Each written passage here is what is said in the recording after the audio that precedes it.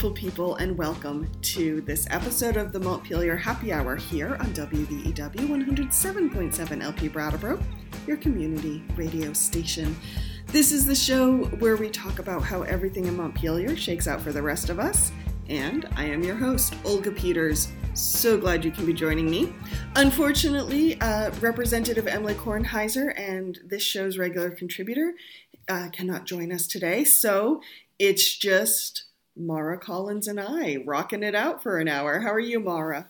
I'm very good. And God knows I talk enough that I'm sure I'll be able to fill in any awkward gaps by not having Representative Kornheiser here today. Oh, thank you. Thank you.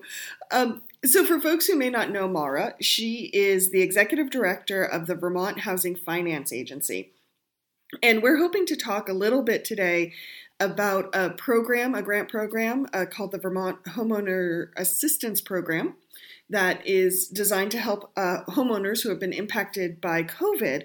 But before we jump into this might not be new for regular listeners, but for folks who are new to the show, Mara, what is it that the Vermont Housing Finance Agency does? Yeah, well, next week or 2 weeks from now, it's going to be our 48th birthday. We are young and spry and innovative as ever. We were created by the legislature in 1974, back when the federal government first allowed for states to use certain kinds of bonds where you don't have to pay taxes on your earnings for charitable purposes. And at that time, once the federal government said, hey, states, you can pick agencies to sell these bonds to help things like financing higher ed and affordable housing and economic development and infrastructure like roads and bridges and hospitals. The legislature created a couple different agencies focused on this. And that's where you got VSAC, the Vermont Student Assistance Corporation. Now, the way their funding works has changed over the years, and the federal government's gotten more involved in that, although VSAC still plays a critical role in supporting higher ed students. We have the Vermont Economic Development Authority, VEDA, does the economic development, some agricultural lending. We have the Vermont Bond Bank that works with municipalities, and we have VHFA, who works just specifically on affordable housing. And so over the years, we have run a mortgage program that offers low interest rate mortgages, primarily, although not exclusively, to first-time home buyers, all who fall within our income limits and purchase price limits. And then we also offer a rental housing programs where we administer both state and federal tax credits and award these and loans to developers who are building affordable rental housing. Okay. And so by lowering the cost of what it costs to build the housing, then the ongoing rent can be lower because we covered a lot of that with public subsidies. Got you. Now, just to clarify, there's often affordable housing with a capital A, which is usually subsidized through the federal government and HUD. And then there's affordable with a lowercase a, meaning it just meets 30% of someone's take-home income. When you're talking about the housing you just talked about, which one does it fall under? I would capitalize it and say it's affordable housing because there's some government support to it. It's the federal government who allows VHFA to use these tax-exempt bonds, and then that goes ahead and lowers the cost of housing. And in addition, we layer on tax credits and, like you said, HUD money and other resources, state money, to make it even more affordable. But you are right about the 30% being the academic goal of what people can afford. Now, not every household can afford to spend 30% of their income on housing, though. If you have young kids who need childcare, if you have high healthcare costs, if your transportation costs are high because you live far from your job. Right now, everyone has high transportation costs with the cost of gas. Then 30% may not be the right number for you. But that's why it's so hard. The first question I'm always asked is, what is affordable housing? And I always say, well, if you're rich enough, everything's affordable. But the rest of us live in the real world. And so we start looking at kind of the middle point, the median income, and figuring out what's affordable to households at or below that point. And we really want to focus our efforts to make sure that that bottom half of the market is served the way the top half of the market is. VHFA also operates a website called housingdata.org. And a lot of these issues are sort of laid out on that website, where you go by county and you talk about like how many people in this town have to commute to work and how many people are housing burdened, meaning they're paying more than, is it 50% of their income? Yeah, we check 30 and 50%. But that site, has information about every town in the state, and there's more housing information. It goes into who lives there, what are their demographics, how much do they earn, what kind of homes for sale, homes for rent, how are they heated, how old are they, all this information. And it really is helpful for communities. And we have a guide to how to write a housing needs assessment. And I know a lot of communities have used that to really assess what their housing needs are, because it's not the same town by town. Mm-hmm.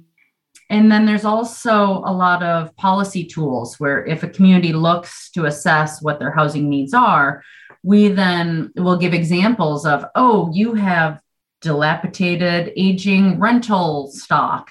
Here's some ideas of what you can do to address that, versus you need more starter homes. What can you do to address that? And you need more housing for people with disabilities. What accessibility should you look at there?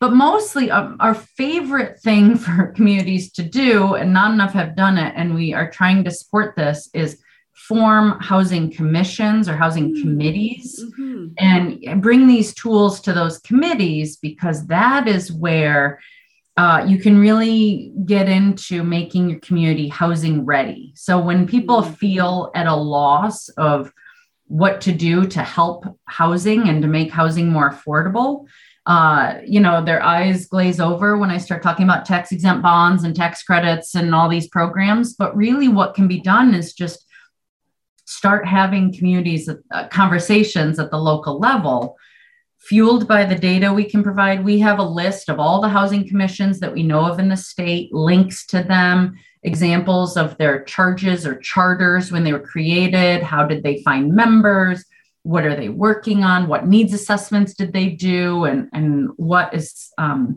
initiatives they're working on, to sort of create a community of support for these. Because a lot of our towns, I think all of them, have a cemetery commission, but only about 8 of them have a housing commission. So that really says a lot about where our priorities lie in our state. And I think more conversations about the local housing needs are important if we are really going to address this crisis that we have. Well, one thing you just said that really stood out to me was making communities housing ready. And that is just really intriguing to me, because I think this is why I like housingdata.org as a website, is because housing, it gets into our sense of security. It gets into our sense of safety. It is our shelter. It's where we have our dreams at night. It's where we have our family, all these really important personal things. And so it's a place where a lot of stories form, understandably, but what does that mean in the real world? And so housing ready just really seems to stand out for me, because I think a lot of people, it's like, well, if you need more housing, just build it. And on one level, yes, that's very true, but housing ready makes it sound like there's more to that nut to crack. There really is. And we're seeing it right now. The federal government has been funding money to the state as a result of COVID. And there are unprecedented investments happening right now with housing. But it's not a one tool can address all of our needs. I mean, if we're talking about homelessness, rental housing, manufactured homes, home ownership, shared living environments, the housing needs for people with disabilities versus elders versus those with young children, those with young professionals who may be single or coupled up. These are all very unique needs and situations. And all this money won't do us much good if communities haven't grappled with what are their needs, what is their vision of how welcoming and inclusive it wants to be and how affordable it wants to be.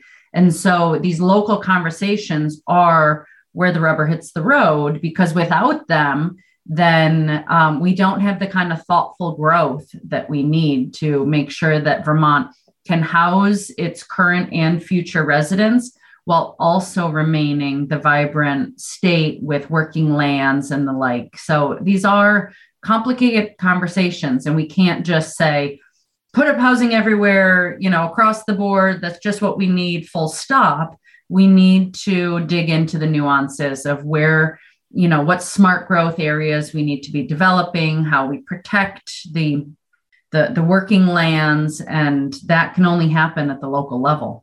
Mm-hmm. On that note, I'd love to shift the conversation to the Vermont Homeowners Assistance Program, which, as I understand it, is a grants program, and it's to help people who have a primary home in Vermont. It's interesting, in Vermont, we have to make the distinction.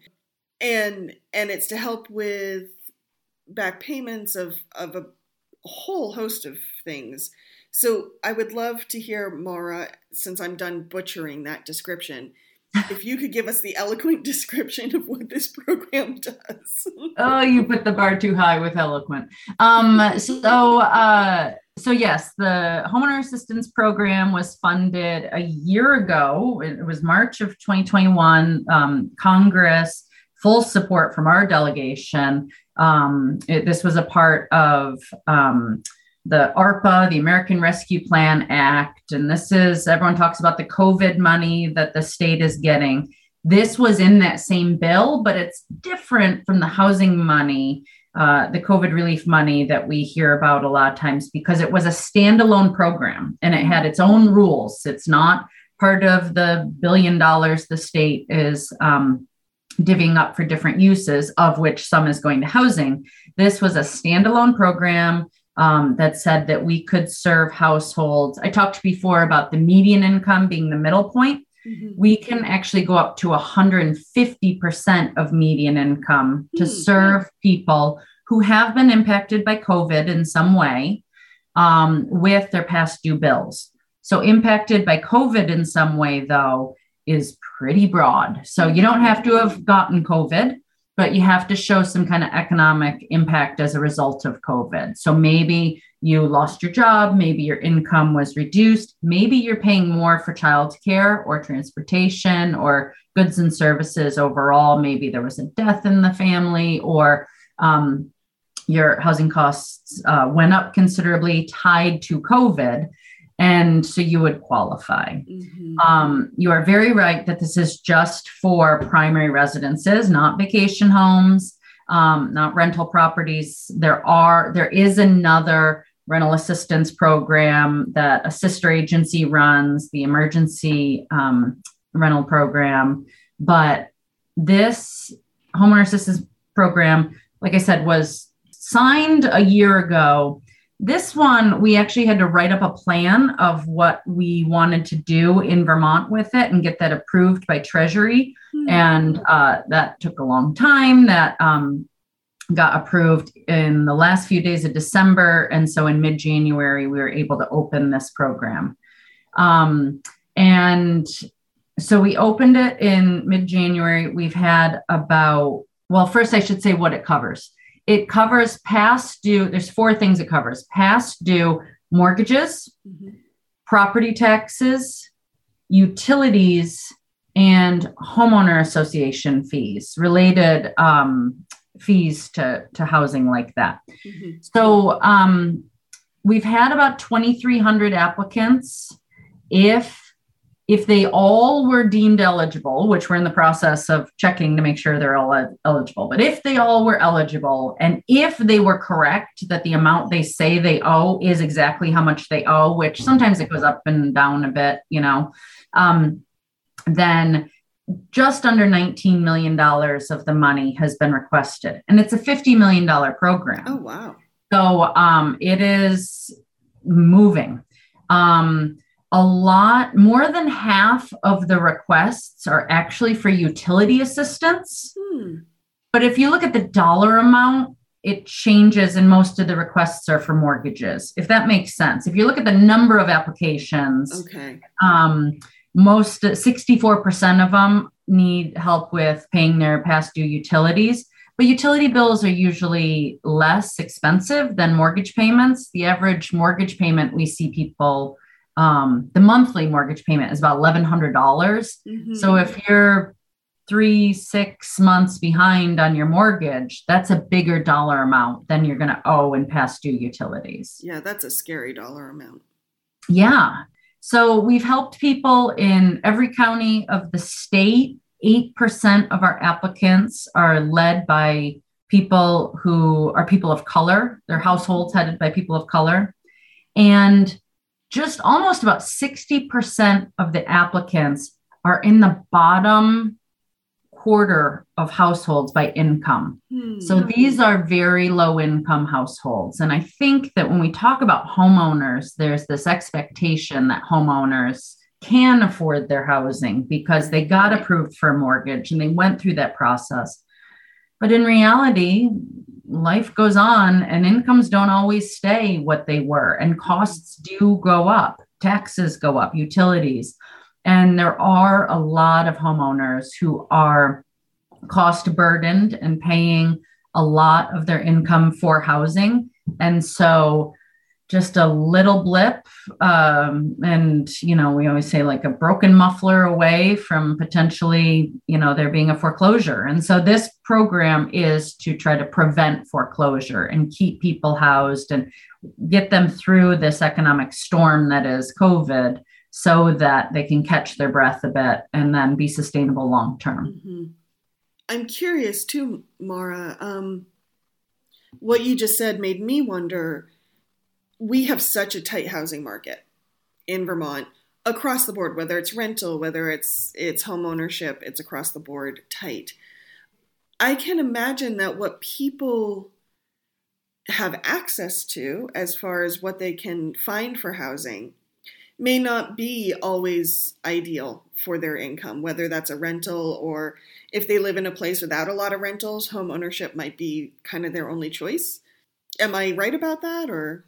Absolutely. And there are many towns in Vermont where there are, I'm going to say no rentals. I know there are some, but the vacancy rate is so low that they're never available. And so, people end up making bargains with themselves. Oh, I can afford this. A lot of first-time home buyers will convince themselves, well, I'll get raises every year, and so my income will go up, or I'm willing to not eat out ever again so that I can afford this home. And that may work for a while, but at some point, that may not always be what reality is. And so we do find folks who get in over their head because there's just not enough stock to meet our needs. And there's several proposals in the legislature right now that are looking to address that stock issue of how many homes we have in the state and trying to increase the stock available.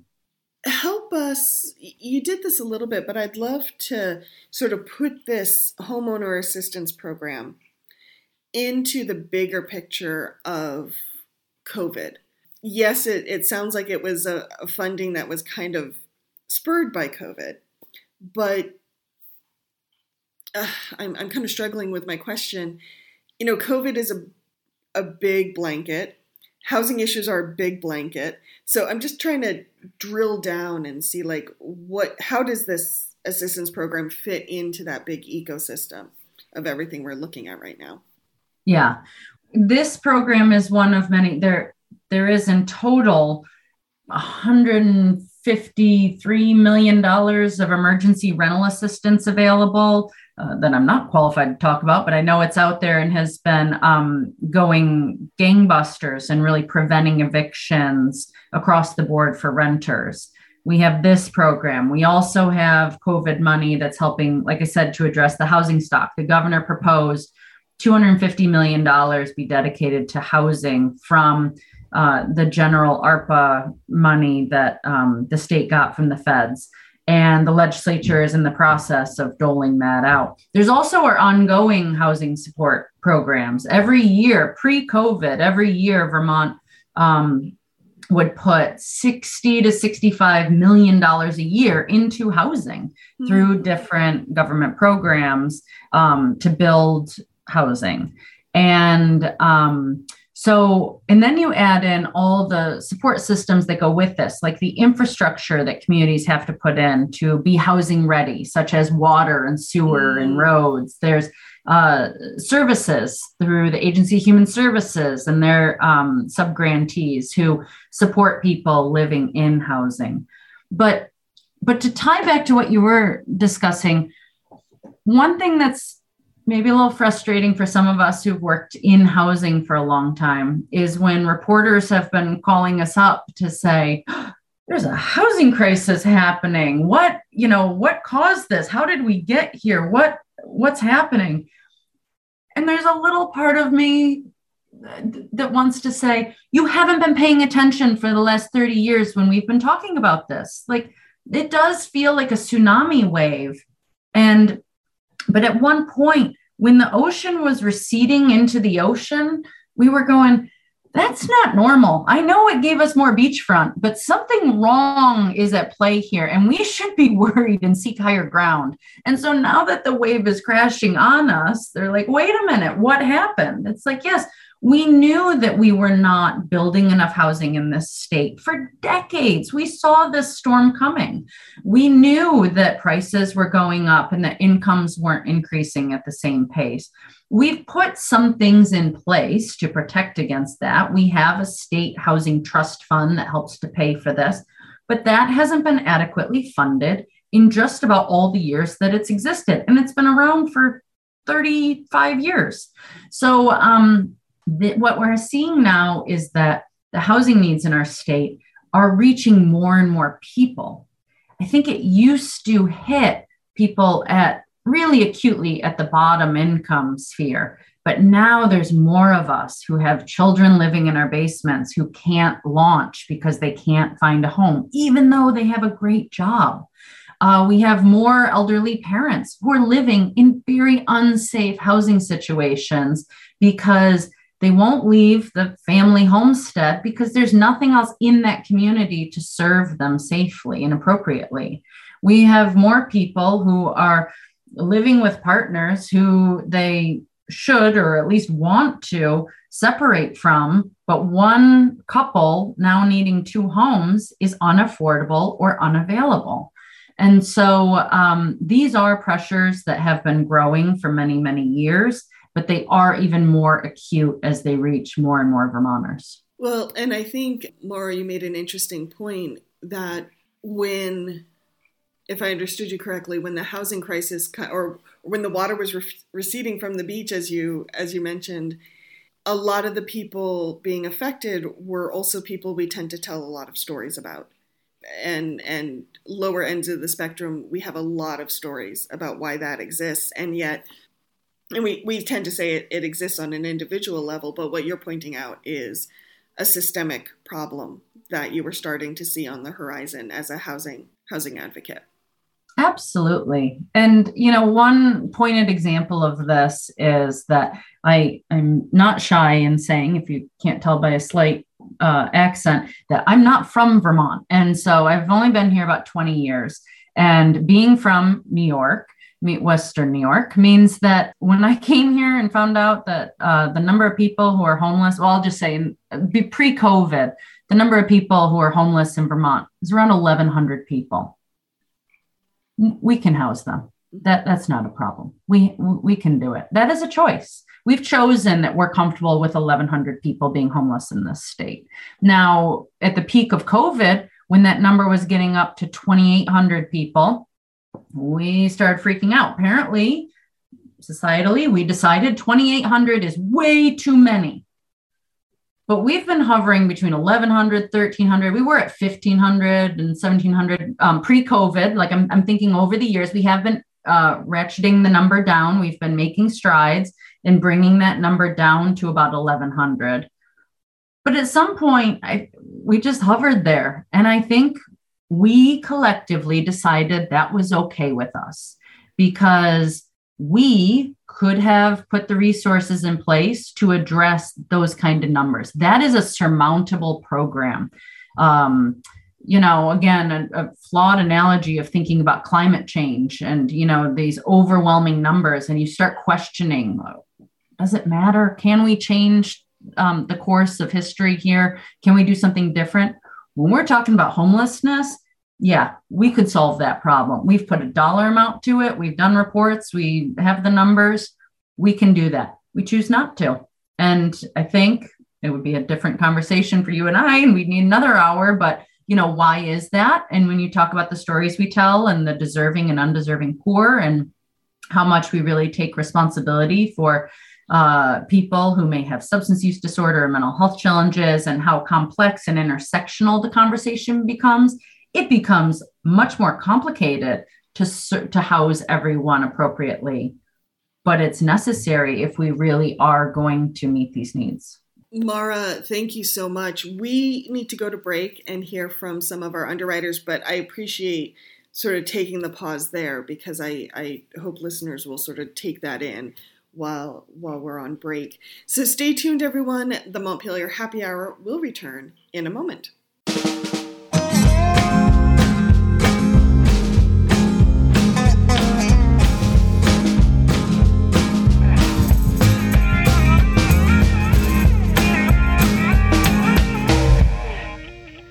Back to the second half of the Montpelier Happy Hour here on WVEW 107.7 LP Brattleboro, your community radio station. You can also find us wherever you find your podcasts and on BCTV and on Emily's YouTube channel. We have so many, I keep forgetting. I am your host, Olga Peters, and if you're just joining us, I am speaking with Maura Collins, who is the Executive Director of the Vermont Housing Agency. That A, I'm always like, is it agency or authority? So yes, Vermont Housing Agency, or VHFA. We're talking about some programs they're offering right now. We're also talking about housing in Vermont, which never gets old, unfortunately. A few housekeeping notes for folks. Emily is not here today, unfortunately, so I am the one who will be reminding you that the views and opinions expressed on the show belong only to the hosts and the interviewee and not the platforms, not the agencies, not their friends, not their families, nobody except us. And then I must also say, as folks know, I live in a very creative, active building, which is very cool, but you might hear some music happening in the background. So if you do, yes, Mara and I are having a party, but it's a different party. So, Mara, before the break, we were talking about what, as a community, we're comfortable with when it comes to who has housing and who doesn't, or why people have housing or why they don't.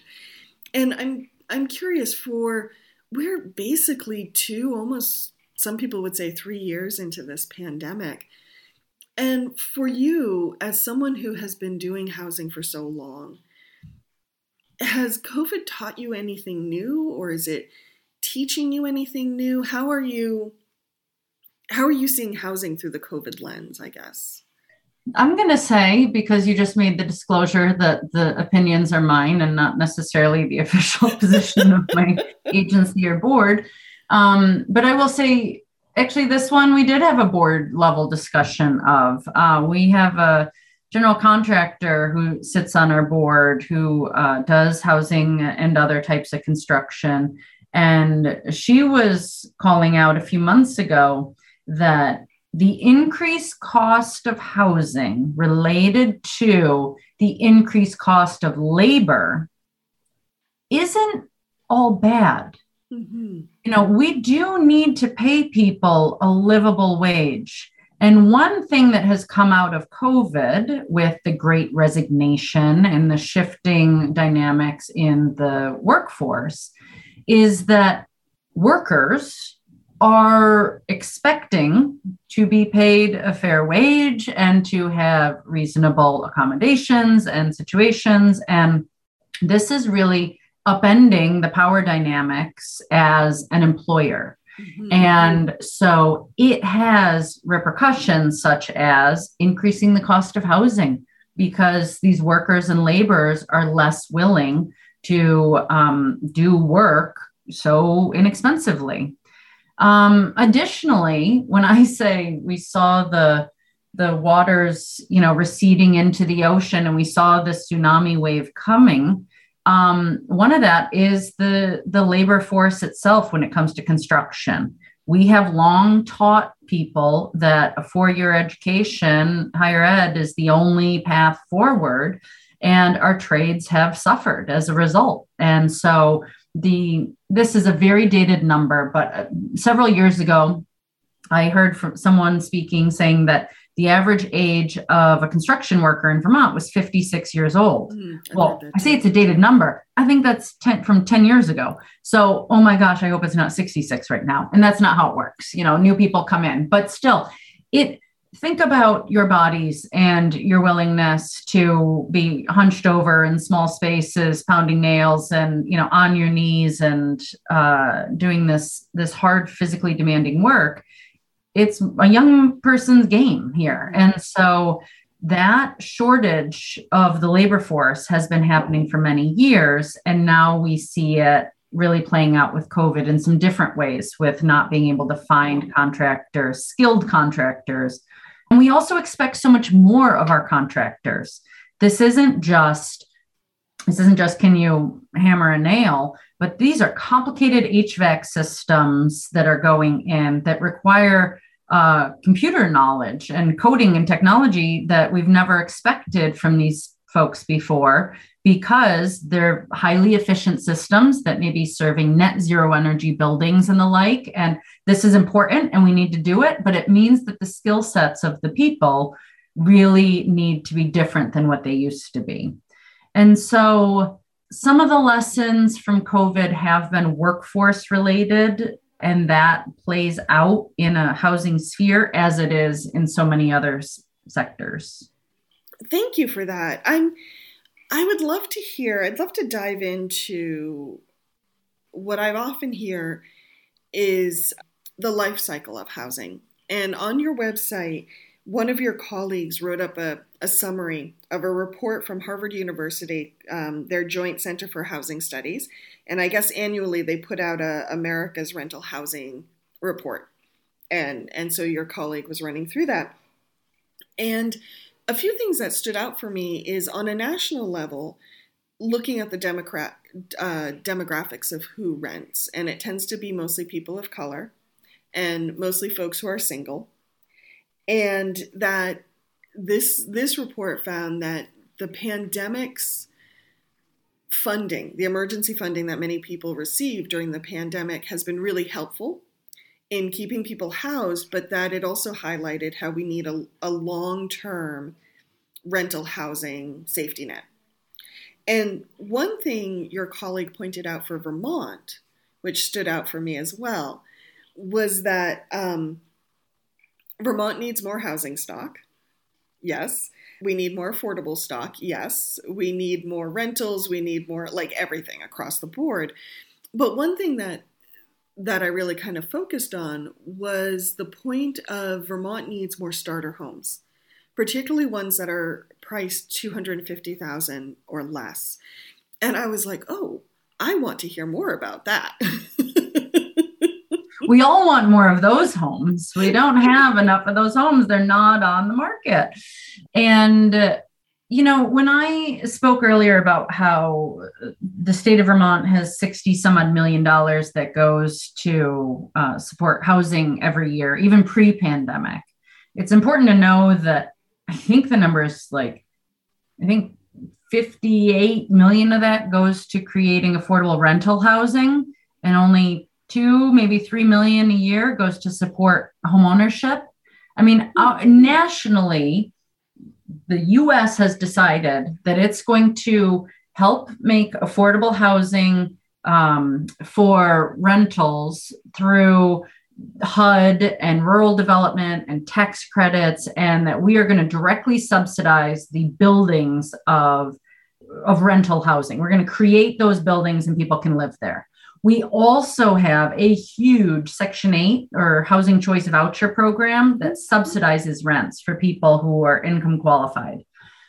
And so we have direct subsidies going to create and support affordable housing on the rental side.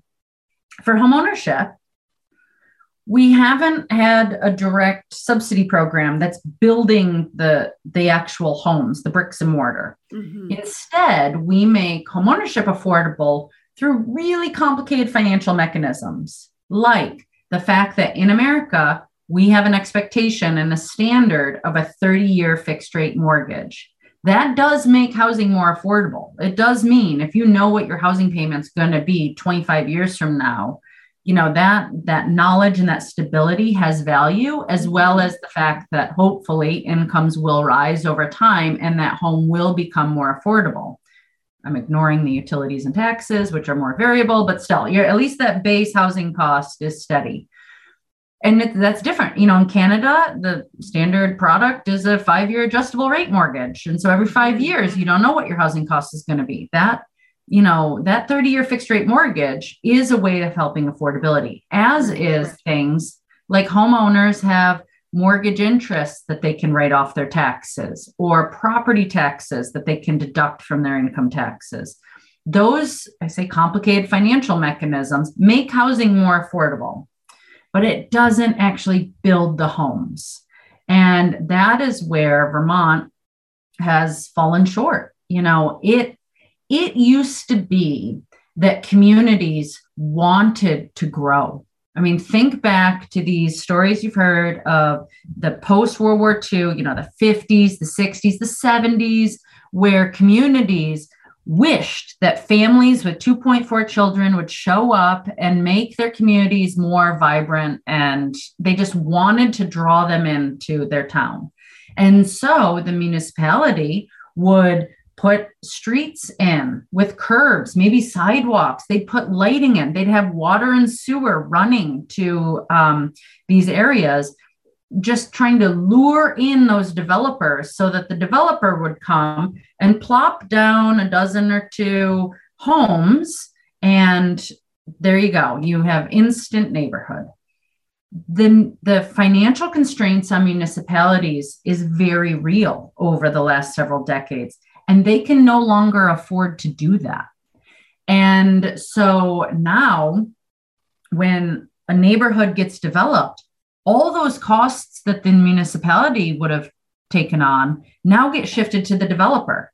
And they say, I want you to put in a road. And by the way, it needs to be this wide to accommodate the fire truck. I'm going to want sidewalks on both sides. I'm going to want lights and water and sewer and da. And next thing you know, those costs get put onto those homes. And we look at the developer and we say, why can't you deliver me a home for under $450,000? And the developer says, it's impossible. The numbers don't work. And everyone is right. They're all accurate. You can't really build a neighborhood of homes for under $450,000, but we need them at $250,000. And so there are some things being discussed at the legislature that hope to address that. The governor has proposed a missing middle homeownership development program that would be run through VHFA.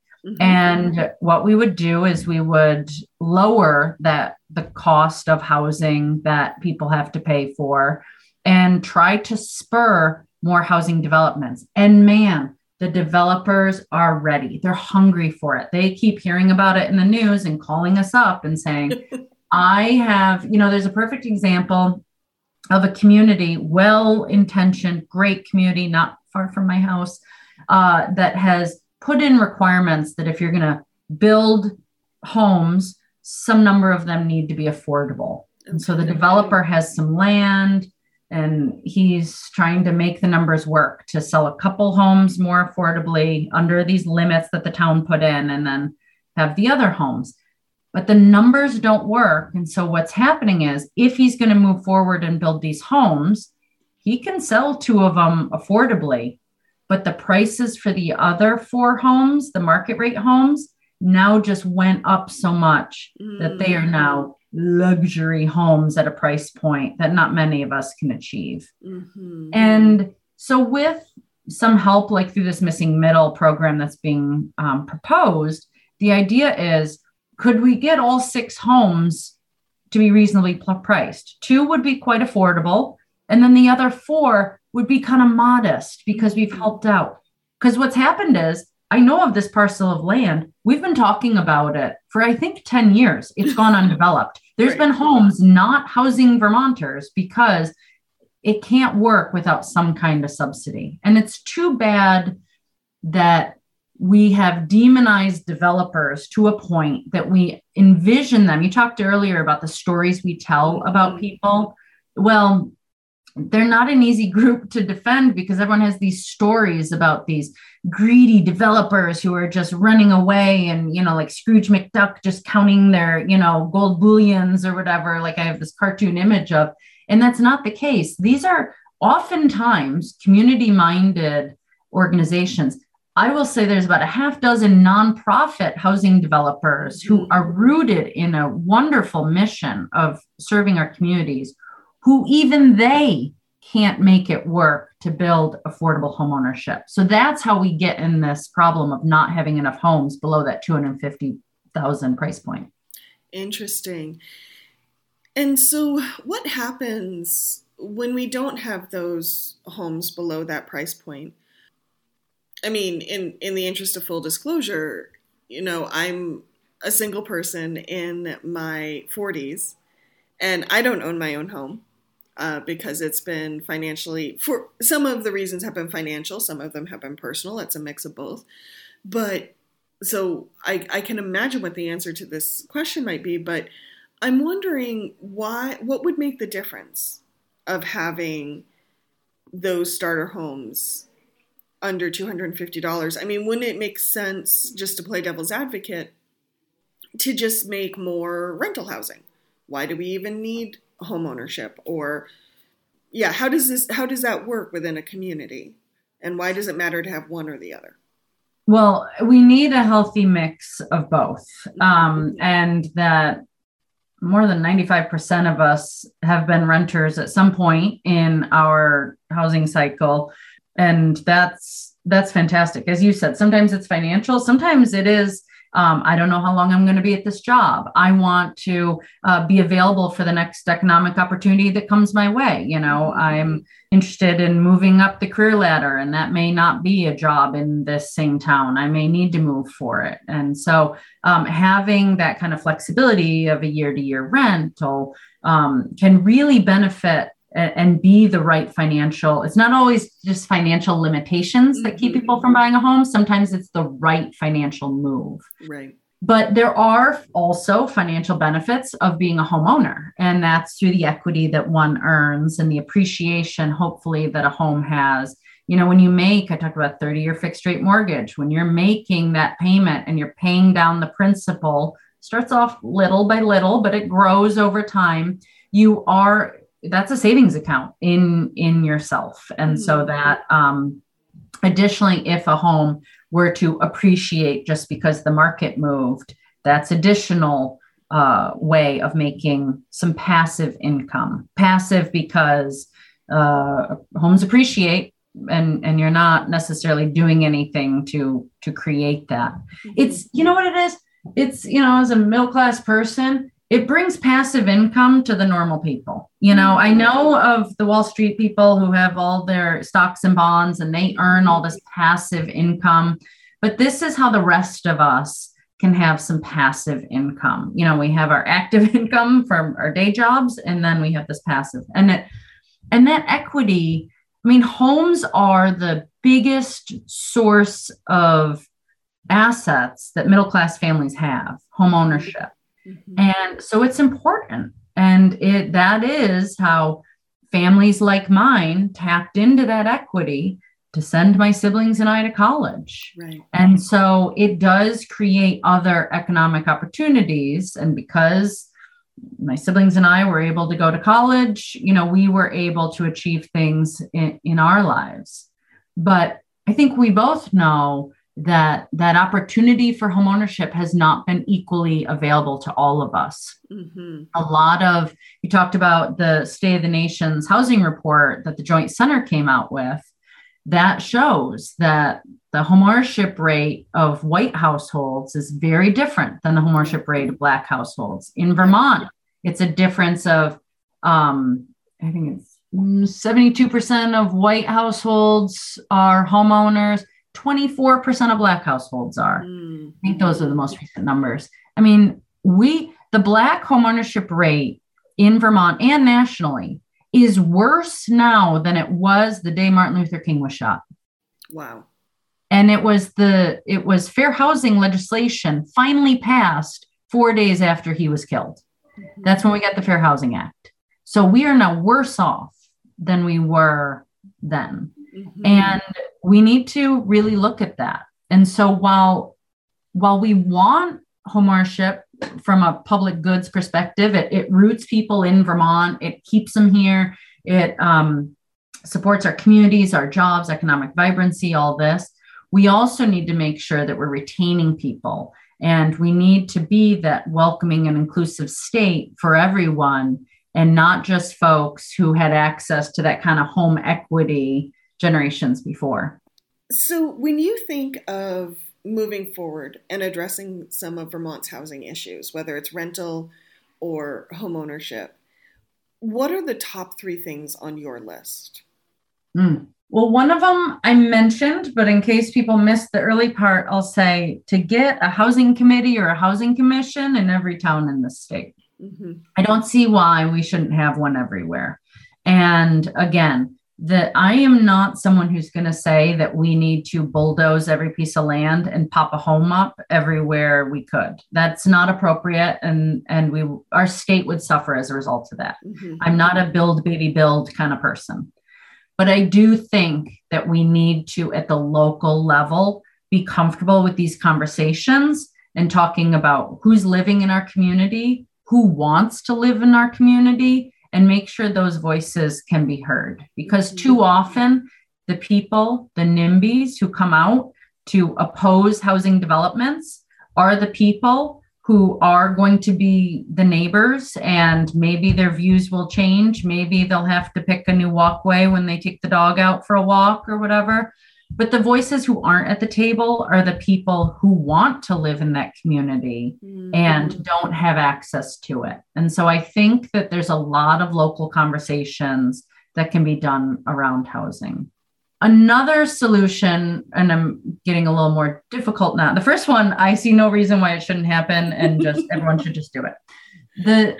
The next one I'll say comes to resources, and it comes to continually investing in housing and not being so reactionary that we spend all this money in the next couple of years, COVID money on housing, and then go back to our complacency that we had years ago. Right. I know that a year ago when we all thought COVID was ending and how foolish we were, that there were a lot of like retrospectives after a year of COVID that were saying like, what are the lessons we can learn and how can we bring these forward? And then at some point we went, oh my gosh, apparently we're not done learning them, but still that kind of messaging is still true of what have we learned about housing as a result of what's happening now? And how do we not forget it when the masks go away and the federal funding goes away? How do we still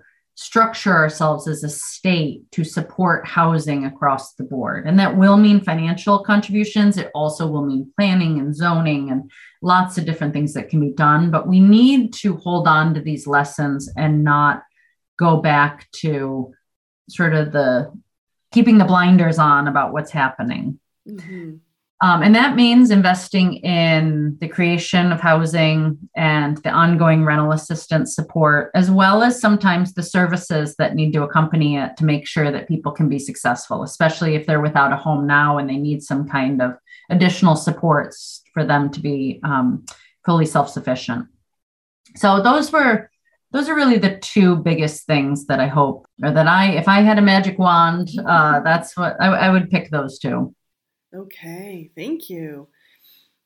I'm curious your thoughts. We've had folks from the Public Assets Institute on the show before who have talked about wages in Vermont and how they really haven't kept up with the rest of New England despite cost of living increases. I'm curious for you, do you see how much of that issue plays out in housing for you? Like straight up, if people had more money in their pockets. It's every decision we make. I mean, as I said earlier, housing affordability is about what's affordable to you, what's affordable to me. It's all individual. So it's simple math. It's how much do you make and how much does the house cost? And then you divide one by the other and you see how much of your income is the housing going to take up. So that means there are two levers we can pull on this, mobile. We can either pull down the cost of housing or bump up the incomes. Mm-hmm. So I can control the incomes of about 40 people in Vermont because that's how many people VHFA employs. After those 40, I don't have a role. I can't set that. What I can do, my part, is to bring down the cost of housing. So when you hear me talk, I'm always going to be talking about how do we lower the cost of housing by providing infrastructure, by lowering land costs, by making it easier to build and more predictable. And, we can talk about technologies to make housing construction more affordable, all these things. But yeah, there had better be a whole lot more people talking about raising the incomes so that that math works better, because we do see the disparity growing over time as incomes are not keeping up with the rising costs of housing. Mm-hmm. In my freelance reporter life, I have been speaking with a number of real estate agents about, for lack of a better term, the COVID refugees, folks who have come to Vermont either during COVID. Some have stayed, some have bought second homes. It's across the board. But I think one, at least in the experience of these real estate agents, one common thread is that prices are going up when it comes to the cost of housing. And many have said, and I don't have data for this is just their immediate experience, that they're concerned about folks who can't keep up financially and whether they will be able to enter the homeowner market. Are you seeing anything like that on your landscape? These COVID refugees they're hard to track. They're undefinable. And so there's not good data. As you said, there's just anecdotes. We also have some true refugees, new Americans, and we're seeing a lot more of them coming to our state. We also have long had climate refugees, we say, people choosing Vermont because the South and West are too dry or hot or whatever it is. And so, Vermont is blessed with an abundance of water and ironic that we say moderate climate coming out of the winter, but it is true. And so, I think there are a lot of reasons why Vermont is going to continue to be a destination for a lot of people. And with that, we have to acknowledge that we have long been a high vacation home state. There was just an article in the New York Times, I think about 2 weeks ago, that said Vermont has the highest proportion of its homes are vacation homes. We've looked at the data they're looking at, and honestly, I have a couple questions about it because we're not exactly sure what numbers they're looking at, but they're not far off. Although we can't tie out to get to number one, we do think we're number two behind Maine. And that has been the case for decades and decades and decades. We have long had a high proportion of our housing stock be vacation homes. That's nothing new. We are unusual in that way. Maine and Vermont have been number one, number two for a long time. But that does have an impact on the year-round full-time Vermonters who need homes to live in. And there are healthy debates happening about should the Vermonters who were here pre-COVID get first dibs on these homes, or are these people moving to Vermont? Should they, be able to now call Vermont home and put down roots? And where's the fairness of, the Vermont, speaking of pay, the Vermont pay scale is what it is. But now, if your job is in LA or Manhattan and you can earn that pay scale, but live in small town Vermont, and maybe your home is a bit more affordable than it would have been in San Francisco or San Diego or the like, then where's the fairness there? And so these are complicated questions. And one more time, I'm going to put in a plug that they're best had in many ways locally, because the related thing that I hear so much about is Airbnb, short-term rentals, and what is happening with those when you talk about people coming to Vermont. Statewide, short-term rentals are 2.5% of our housing stock. That's not that much. 8% of our housing stock is manufactured homes, and we certainly barely paid that housing enough attention. And so 2.5% of our housing stock, that's not really changing the face of Vermont. But if you're in Ludlow, Killington, Warren, Burlington, mostly ski communities plus Burlington, then Stowe, clearly, then it's like double digits of your housing stock is short-term rentals. So it's a very different conversation for those communities. And so there are policy approaches, policy tools that need to be considered in those communities. And it's the same thing when you look at vacation homes overall and just availability of housing stock to new Vermonters.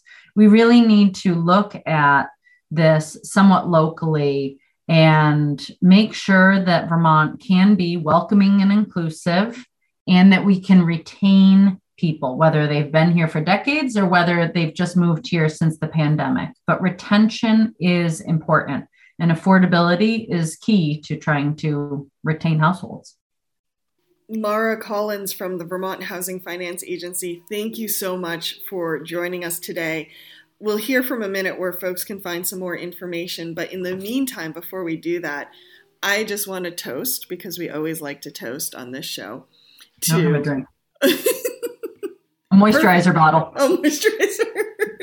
It's actually not the weirdest thing someone has grabbed off their desk to do a toast in the show. So I want to toast to you and your colleagues for just keep on keeping on with the housing issue, because it really is, it's people's place where they find their safety, hopefully, and their security. So cheers to that. If people want to find out more information about the VHFA, where can they go? Well, VHFA.org is our website, and that stands for Vermont Housing Finance Agency. So VHFA.org. Most importantly, through that site, folks can find out about that mortgage assistance program that we talked about. If anyone is past due on their mortgages, their property taxes, their utilities, and they're a homeowner, or their homeowner association or condo fees, then they can go to vhfa.org and look for our homeowner assistance program, and they will be brought to an online portal that they can apply online, or they can just read about who's eligible, what are the frequently asked questions about the program. But we really, there is $50 million of assistance available for Vermonters. It's going to be open for quite a while till we go through all the money, but it's important for people to look at that, because through that program, we're providing counseling, legal assistance, so that people can really understand what their options are and how to make sure that their housing can be affordable long-term. Thank you, Maura. And for folks who want to find out more about the happy hour, you can find us on our Facebook page. You can always email us at the Vermont Happy Hour at gmail.com, and you can find us wherever you find your podcasts. And you are currently listening on WVEW 107.7 LP Brattleboro, your community radio station. Have a great week.